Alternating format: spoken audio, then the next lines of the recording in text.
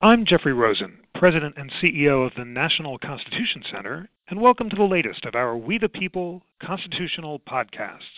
The National Constitution Center is the only institution in America chartered by Congress to disseminate information about the U.S. Constitution on a nonpartisan basis. And today we're talking about the most explosive constitutional issue in America today, and that has to do with race and the criminal justice system. Two shocking events, the deaths of Michael Brown in Ferguson, Missouri, and Eric Garner in Staten Island, New York, have led to a furious national dialogue about how the legal system deals with the police. Brown died in August after a confrontation with Officer Darren Wilson. Garner passed away in July after he was placed in a chokehold by Officer Daniel Pantaleo. Brown and Garner were both African American. The officers are white, and in both incidents, grand juries declined to indict the officers. In the aftermath of these refusals to indict, there have been public protests about the decision and a spirited national debate about long-range changes in the legal system. Joining us to discuss this most important of all constitutional controversies are the two leading experts in America on this complicated question. Tracy Mears is the Walter Hale Hamilton Professor of Law at Yale Law School. Before arriving at Yale, she was Max Pam Professor of Law and Director of the Center for Studies in Criminal Justice at the University of Chicago Law School. Paul Butler is Professor of Law at the Georgetown University Law Center. He teaches in the areas of criminal law, race relations law, and critical race theory. Tracy and Paul, it's such an honor to have such distinguished scholars and two old friends to join us for the first time on our constitutional podcast. And Paul, I want to begin with you. You have written powerfully that in the Garner case, the problem wasn't simply that the grand jury didn't want to indict, but that the prosecutor did not want an indictment. I want you to talk about similarities and differences between the Brown and Garner cases. Do you feel that in Ferguson, the prosecutor was not sufficiently vigorous in the desire to get an indictment, or were the facts different there? Was the law against him? In short, talk about the role of prosecutors and their vigor or lack of vigor in seeking indictments in Brown and Garner cases. Jeff, when I think about my experience as a federal prosecutor presenting cases to grand juries, technically, the prosecutor is the legal advisor to the grand jury. The grand jury is a group of citizens who meet to consider whether to bring charges. For federal cases, grand juries must be the people who charge citizens with felonies. The states have the option. About half of the states use grand juries, and the states that don't use grand juries, the prosecutor can just bring charges herself, almost like filing a case, filing a complaint in a civil case. In Ferguson, the prosecutor had the option of filing charges himself. Instead, he elected to use the grand jury. The grand jury proceeding in Ferguson and in Staten Island, New York, those were unlike most grand jury proceedings. The standard that a grand jury uses to return an indictment is probable cause. It's a very low standard. At the most, it's maybe 51% certainty that the person is guilty. In some cases, the Supreme Court has even implied that probable cause means something less than 50%. And the grand jurors don't have to return a unanimous verdict. It's a majority vote. What that means is that grand jurors, in most cases, indict. It's a secret process, so I'm not allowed to say, in the many times that I've appeared before grand juries, how many times they didn't indict. But I can tell you it's an almost negligible number. So in both cases, I believe that the prosecutor wanted an indictment. He or she would have gotten one. In both of these cases, I don't think the prosecutor wanted an indictment. And this is not uncommon in cases in which local prosecutors investigate local police officers who they work with every day. This is not to say that the facts are the same. I think the Garner Staten Island case is a much easier case for prosecution than the Ferguson case. But nonetheless, Jess, if I had been a prosecutor who presented the evidence, who was the legal advisor to the grand jury in Ferguson, then Officer Wilson would be facing criminal charges right now. Tracy, do you agree with Paul that prosecutors in both the Brown and Garner cases did not want indictments? If not, can you point to differences, factual and legal, between the two cases? It's interesting that you posed the question in that way, whether the prosecutors wanted it. It's hard for me to comment on their psychology. In the Ferguson case, I think we have a little bit more information, given that the prosecutor was so much more public, released a great deal of information through what he says was compelled by the Missouri Sunshine Act, which is actually not clear to me at all. We know less about what's happening or what happened inside the grand jury room in Staten Island. But here's what I do think is important and what's probably motivating your question. I think that Paul is right that there are all sorts of indications that the process that both prosecutors use differs from the typical process that prosecutors use in the ordinary situation in which they are the legal advisor to a grand jury. I was also a federal prosecutor for the Department of Justice's Antitrust Division, and it was extremely rare that we would not achieve an indictment in a situation in which we wanted one. But I do think, that disjuncture, the fact that the practices seems to differ, have raised questions in the eyes of the public. So it's our psychology that I'm more concerned with, especially given my research about procedural justice and legitimacy of criminal justice systems. And, the kinds of questions that the public is raising about the processes in these cases is extremely troubling. I'll give you another example of how a prosecutor has used the grand jury in cases like this. I understand from doing a little bit of research that Robert Morgenthau, the famed district attorney in Manhattan, made it a regular rule to always use a grand jury in any case in which there was a police shooting of a civilian.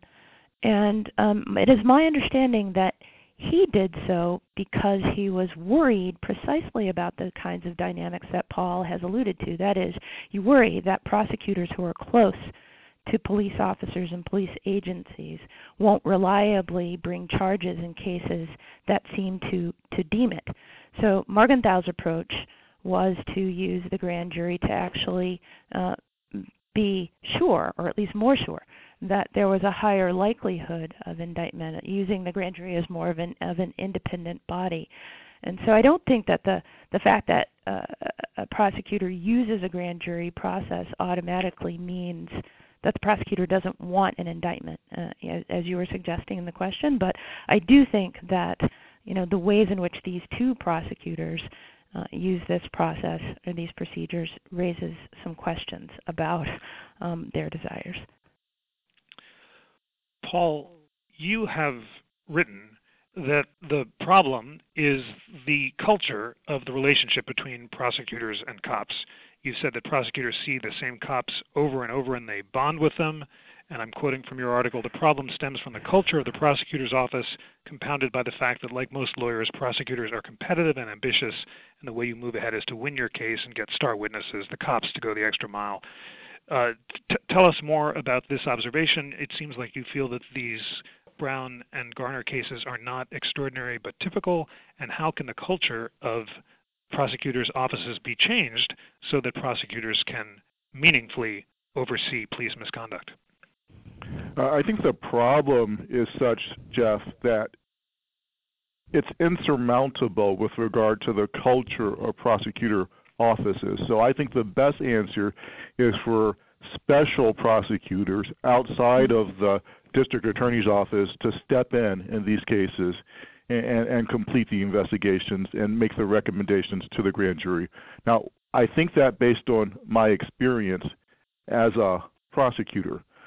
I'm an African-American man who grew up in Chicago, a city that Tracy also has close connections with.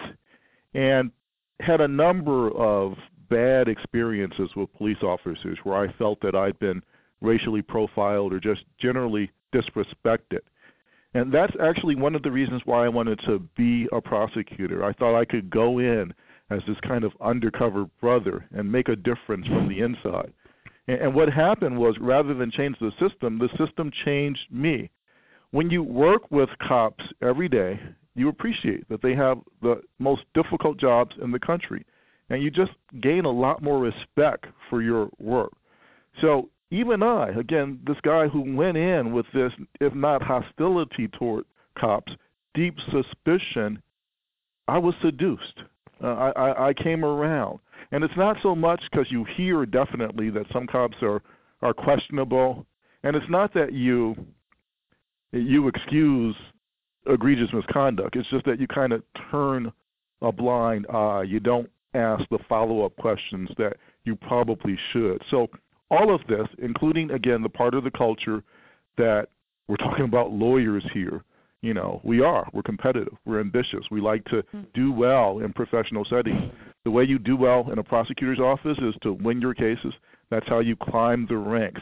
And you can't win your cases if the cops think that you're that prosecutor who treats them like some suspect. They think you're this uppity, elitist guy. They're kind of natural class conflicts or tensions between cops and prosecutors anyway.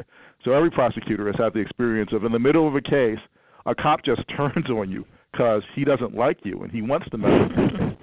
So all of that means, you have to kind of go along to get along. It's the culture of the office. And, I've thought about ways to change that culture for a bunch of reasons, including, the fact that part of that culture of winning cases, I think, contributes to mass incarceration, to us being the leading nation in the world with the most number of our citizens locked up. That also has to do with the culture. I just think it's really tough. With regard to mass incarceration, I don't know what to do. It's something that Tracy has done great work on. Jeff, you've been thoughtful about it. But with police investigations, again, there's a much easier solution. It's just to take it outside of that office and let a special prosecutor step in. Great. Okay, Tracy, Paul has made this very important suggestion of a special prosecutor. I want to connect it to your work on social norms. You have written powerfully that the key to promoting compliance with the law is police legitimacy, which stems from better cooperation between the police and the public. And you are the leading scholar in the country about how people can promote police legitimacy, and you've identified a number of factors: treating people with dignity and respect, making decisions fairly, not based on race, giving people a chance to tell their side of the story, and acting in a way that encourages those who are being dealt with to believe they're being treated fairly and will be treated benevolently in the future. I want you to connect all this important work on social norms with the question today of how we can fix this problem of police misconduct. How can authorities respond to police misconduct in a way that will promote police legitimacy and gain the trust of the communities they affect? Okay, that's a really big question, and I think one place to start, talking about the four factors that you just spoke about, which are sort of the four cornerstones of procedural justice, which itself supports legitimacy, is to return to Paul's point about a special prosecutor, because I think it's an illustrative case, and then I'll say something more general. So part of the reason why a special prosecutor is helpful is because of culture, but also the sense of an inherent conflict. People looking at this process from outside find it difficult to believe that prosecutor or that grand jury, given that it's influenced by that prosecutor, led, literally, it's a legal advisor, by that prosecutor, is making the decision fairly. That's one of the tenets of procedural justice. So a special prosecutor, of course, gives you some objectivity and neutrality. That's what you're looking for. The public wants indications that decisions are made fairly based on facts and not based on some other kind of invidious factor like race or personal animus. And just to make the point a little differently, think about the relationship between local cops and federal prosecutors. Now, I'm sure Paul was a federal prosecutor, but Washington, D.C. is a little different. It's more like a local jurisdiction. But if you live in a city like Chicago, you've got your local DAs and you've got your federal prosecutors. And I can tell you that the federal prosecutors are much more skeptical of local police because they don't have the experience of working with the local police every day. So when those local police are witnesses in their cases, the prosecutors scrutinize them really heavily and are sometimes skeptical of them. And the same exact dynamics that Paul was talking about, the fact that those federal prosecutors want to win, actually turn the dynamics around. Make the federal prosecutors more skeptical of the local police rather than less. So that's just a particular example of how these ideas can work in the context in which Paul was talking about. More generally, I think one of the really important things you can do is to instruct and train policing agencies and personnel, about these ideas. And I, along with my colleague Tom Tyler, have spent a lot of time developing a pretty innovative set of training materials with the Chicago Police Department on these issues. And I think it's our experience that police actually appreciate having a different perspective, a perspective that doesn't demand that they are always skeptical of the public with whom they work, and always assuming that members of the public are about to kill them, right? Which is that kind of dynamic actually fueled the Ferguson case in particular. Paul, please respond to some of Tracy's incredibly provocative points about how the dynamic between federal prosecutors and state police may be less trusting and complicit than state-to-state authorities, and then talk about the federal dimension. You've just written a provocative article expressing questions about whether the Attorney General designate will in fact be as vigorous as her predecessor, Eric Holder, in filing federal charges. Loretta Lynch and have had some encounters with her, and tell us about whether you think she will be vigorous in investigating any possible violations of federal law, including a pattern or practice of unconstitutional police practices in Ferguson and Staten Island. Sure. First, just let's take a moment to reflect on how bizarre it is that we're having this conversation in 2014 about black men and boys receiving extrajudicial justice from people who are serving as judge, juror, and executioner. In this case, they're cops, but they're being killed. Young black men and boys are being killed, unarmed. They are being killed by armed white men, and there's a perception in the community that the states aren't sufficiently protecting black victims, and so the call is for the federal government, the feds, to step in. So welcome to Mississippi in 1950. I just think it's disconcerting that even the slogan for the movement is Black Lives Matter. The fact that that's the point that needs to be made in 2014 suggests that we really haven't come as far as a country with regard to racial justice as I think most of us would hope. And for that reason, I applaud the work that Tracy's doing. I came to this conference from I was over at the D.C. Board of Elections, and it was the recount today for advisory neighborhood positions. Advisory neighborhood commissions in D.C. are these kind of micro neighborhoods that have elected leaders. They're volunteer positions, and they don't have a lot of power, but they're heavily contested. One of my buddies was running, and he won by one vote, so there's a recount today. And it almost, it's silly, but it almost reminded me of Bush versus Gore because, for these micro districts, there were all these people.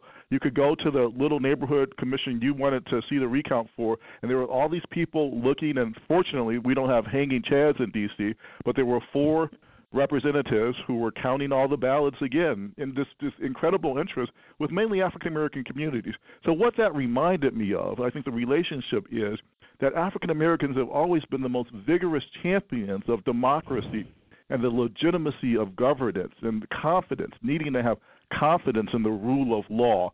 So that's what Ferguson is about. That's what Garner is about. It's about equal protection of law, and that's why I applaud the National Constitution Center for understanding that this is a constitutional issue. So to directly answer your question, Jeff, I think the federal government can play a large role. Again, historically, that's what it's needed to do. The Justice Department gained much of its prestige as one of the world's preeminent law enforcement agencies for doing exactly this kind of work in the 1960s especially. So what can it do? One, it can help everyone understand that there's a lot that of good that can come out of the tragic events in Ferguson and Garner that don't involve the prosecution of one police officer. Importantly, it can do a pattern and practice investigation of local police departments. It is actually doing that right now in Ferguson. And so the reforms that can come out of that, again, I think would make a much more of a difference to the citizens of Staten Island and Ferguson than whether two cops go to prison. Mm-hmm. Tracy, talk about other national reforms that could come out of Ferguson and Garner. There's increased focus on whether police encounters with suspects should be recorded. And more broadly, I'm just interested in your thoughts. We've had national protests, city after city. Given your work on social norms and legitimacy, how can the Justice Department and perhaps even the President of the United States respond to these protests in ways that would increase the trust that citizens have in law enforcement? So one of the things that I found interesting, and I want to preface this remark by saying that this is something I read online, so I'm not entirely sure that. That means you know it's true. that there's a factual basis only if it was for on the Constitution Center website. Yeah, well, see, maybe you guys can follow up with this, and you will find it interesting. I read, I think, at a Lawrence O'Donnell site that the grand jury in Ferguson was instructed on a statute covering use of force, police use of force, from 1979 in Missouri, which is before Tennessee versus Garner. So, in other words, the statute that supposedly was relevant to Officer Wilson's use of force was not constitutional. And so, when you talk about reforms, one thing is to actually ensure that, the states around the country are in compliance with constitutional on use of deadly with the Constitution on use of deadly force. That would be an important first step. You mentioned police encounters, and one of the things I would love to see, and I think is really important, gets back to this issue of the kind of skepticism that officers have with members of the public in particular encounters that demand escalation immediately, right? So I think we need to pay a lot more attention to what's motivating officers to engage individuals in the first instance, and ensure that there is some relationship between that and their subsequent use of force. Even if the police officer decides that arrest is subsequently necessary, it seems strange and odd to me that someone could go from walking in the street instead of the sidewalk to being dead, a few hours later. We should think about the determinants of the beginning of those encounters, and these ideas of police legitimacy that I am working with say a lot about those things, because those ideas are based on a notion that compliance, the public's compliance, comes out of being willing to defer to the dictates of legal authorities, as opposed to complying with the law only because you fear the consequences of failing to do so. This idea that you're going to comply because you think that legal authorities have the right to be deferred to requires mutual trust, and so that it's necessary to change the contours of the relationship between the police and the public, and both sides need to understand that.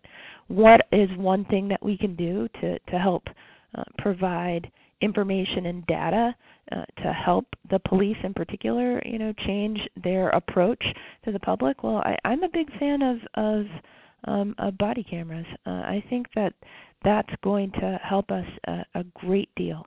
And for example, I know my friend Jennifer Eberhardt, who's a psychologist at Stanford and a recent MacArthur Genius Award winner, is doing some work on that in Oakland, and I'm pretty excited about what she's going to be able to find.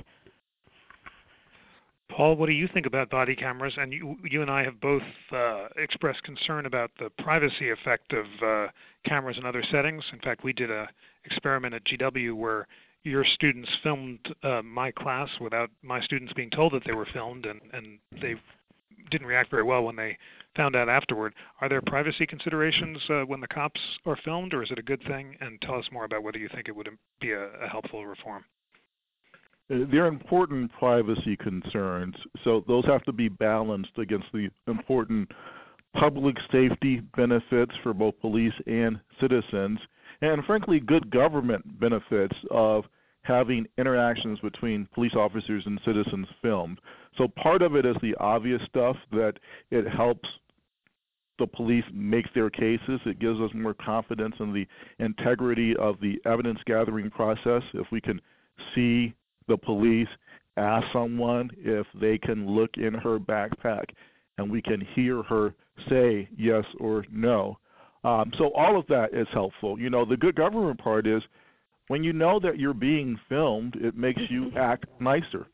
So lots of my cop friends tell me when they hear me say things that I think the police should do that or do this, they say, Paul, come on a ride along with me in Southeast, a low-income African-American neighborhood in the District of Columbia.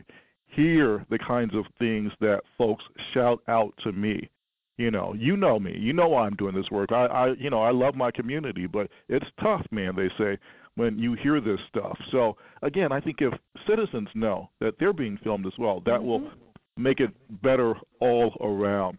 I do want to point out, though, I'm so impressed with Tracy's work on the legitimacy of the interactions or the way that citizens feel about their government. And, of course, in low-income neighborhoods and African-American neighborhoods especially, the primary manifestation of the government is the police. The police are the representatives of the state to these folks. So it's so important that all of our citizens have confidence in our government. Again, that's why I keep coming back to it's not just about criminal justice. It's about the legitimacy of government. It's about democracy. And along those lines, one of the things that, again, Tracy has helped us understand is the relationship of mass incarceration, how many people we're locking up to these issues. Because the fact is, when 1 out of 3 young African-American men has a criminal case, then going to jail is almost like a rite of passage. So folks have to decide, do they believe what they know about the young men in their neighborhood, or do they have to believe what the criminal justice system is telling them, that they're dangerous and immoral? So folks know better than that, and what Tracy and Tom's work illustrates is if it comes between what the government tells you should think and what your own experience tells you should think, you're always going to go with your own experience. So we just have to match those up, and one way is to just use incarceration, use punishment much more strategically. Okay, well, this is a remarkable conversation, but I think it's time for closing arguments. And Tracy, I'm going to give you a big assignment and then ask Paul to do the same thing. President Obama has been criticized for not speaking out more forthrightly in the wake of these cases. If you were President Obama's speechwriter, imagine he decided to give a speech tomorrow designed to increase the trust that African-American citizens have in the police and the government. What would you have him say, and what specific reforms should he propose? I think I'd say two, maybe three things. The first thing I would say is building on the argument that Paul just made about the relationship between police as representatives of legal authority in poor minority urban communities and their role as basically representatives of the state.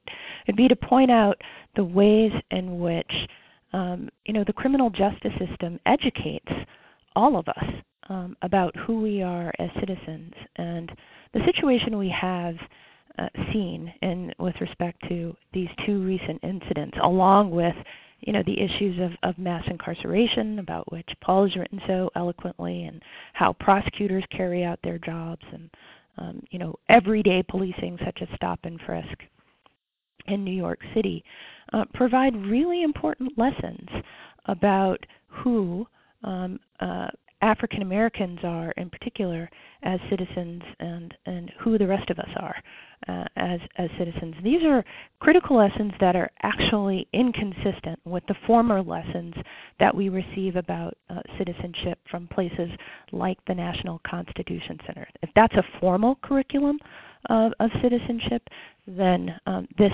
treatment that African American citizens receive is a hidden curriculum. And what we need to do is align the formal curriculum with the hidden curriculum. And the way you do that, I believe, is by making sure that the treatment that all people receive, but especially African American men, because they're pretty much set up as anti-citizens almost, is consistent with these ideas of procedural justice and legitimacy. And what does that require? I think it requires retraining again and again police officers in these ideas, training them about ideas of implicit bias as well.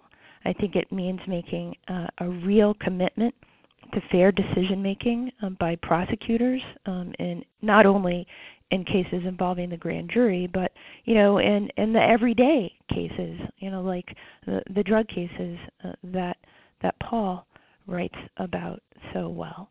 And I also think it requires a commitment to seriously talk about these issues. All over the internet, there has been conversations about people not being able to recognize the privilege that they have, whites in particular. And I think the cultural change that we've been talking about for the last half an hour, which needs to take place not only in the criminal justice system, but throughout the country, requires us to face this and have a real conversation about it. Not about discrimination and bias, but about the structural determinants of privilege. Thank you for those eloquent thoughts. Paul, same assignment for the closing argument. You're President Obama's speechwriter. What should he say, and what specific reform should he propose? So for the specific reforms, I'm going to be the president during the State of the Union. We kind of ticks off his list of policy recommendations. So my two are, one, just to collect the data on a national level about the number of citizens who are shot by the police. We have extremely accurate data when it comes to the number of police officers who are wounded or killed in the line of duty, as we should. And again, these guys are literally giving their lives for public safety, these men and women. So it would be very useful to have the data as reliable for the number of citizens who are wounded or killed by police. Incredibly, no federal agency is required to keep that information. We clearly need to know. The other is we have to get rid of this insane program in which local police departments get surplus military equipment from the Pentagon. That's the reason that we saw those tanks on the streets of Ferguson, making it look more like Fallujah. One of the incredible provisions of that rule is that when local police officers get these tanks and stun guns and camouflage material, they have to use it within a year. Otherwise, the government takes it back. So we can imagine all of the perverse incentives that creates. It's just a dumb law that we need to get rid of. And now I'll go to conclude kind of the hopeful President Obama, and agree with Tracy that we really do need to focus not only on criminal justice, but on all of the structures that limit the access of African Americans to the American dream. So we need to talk about how race matters, not just with regard to criminal justice, but with regard to jobs, with regard to housing, with regard to health care. One of the ways that white privilege that Tracy talked about was created is by locking blacks out of the instruments that led to the creation of the white middle class. So African Americans didn't have the same access to federal mortgages or to the GI Bill or to health care as white folks did. So when we look at facts like the average net worth of a white man, a single white man, is $41,000. For a black woman, it's $100. We can all understand the difference that makes to the woman's children and to her community. So it's not just about income equality, it's also about racial equality. So we have to talk about race, and those are difficult conversations, but they are ones that we have to have. So again, I'm optimistic that Ferguson can be not just a moment, but a movement. So for that, I guess I'd have to say I have the audacity of hope. Wow. Paul Butler, Tracy Mears, thank you for an extraordinarily illuminating, eloquent, and productive conversation about our most agonizing national challenge, namely the question of race in the criminal justice system. Hope very much to keep you engaged in the National Constitution Center. And to all of our great listeners, please join us for the next of our We the People constitutional podcasts. On behalf of the National Constitution Center, I'm Jeffrey Rosen.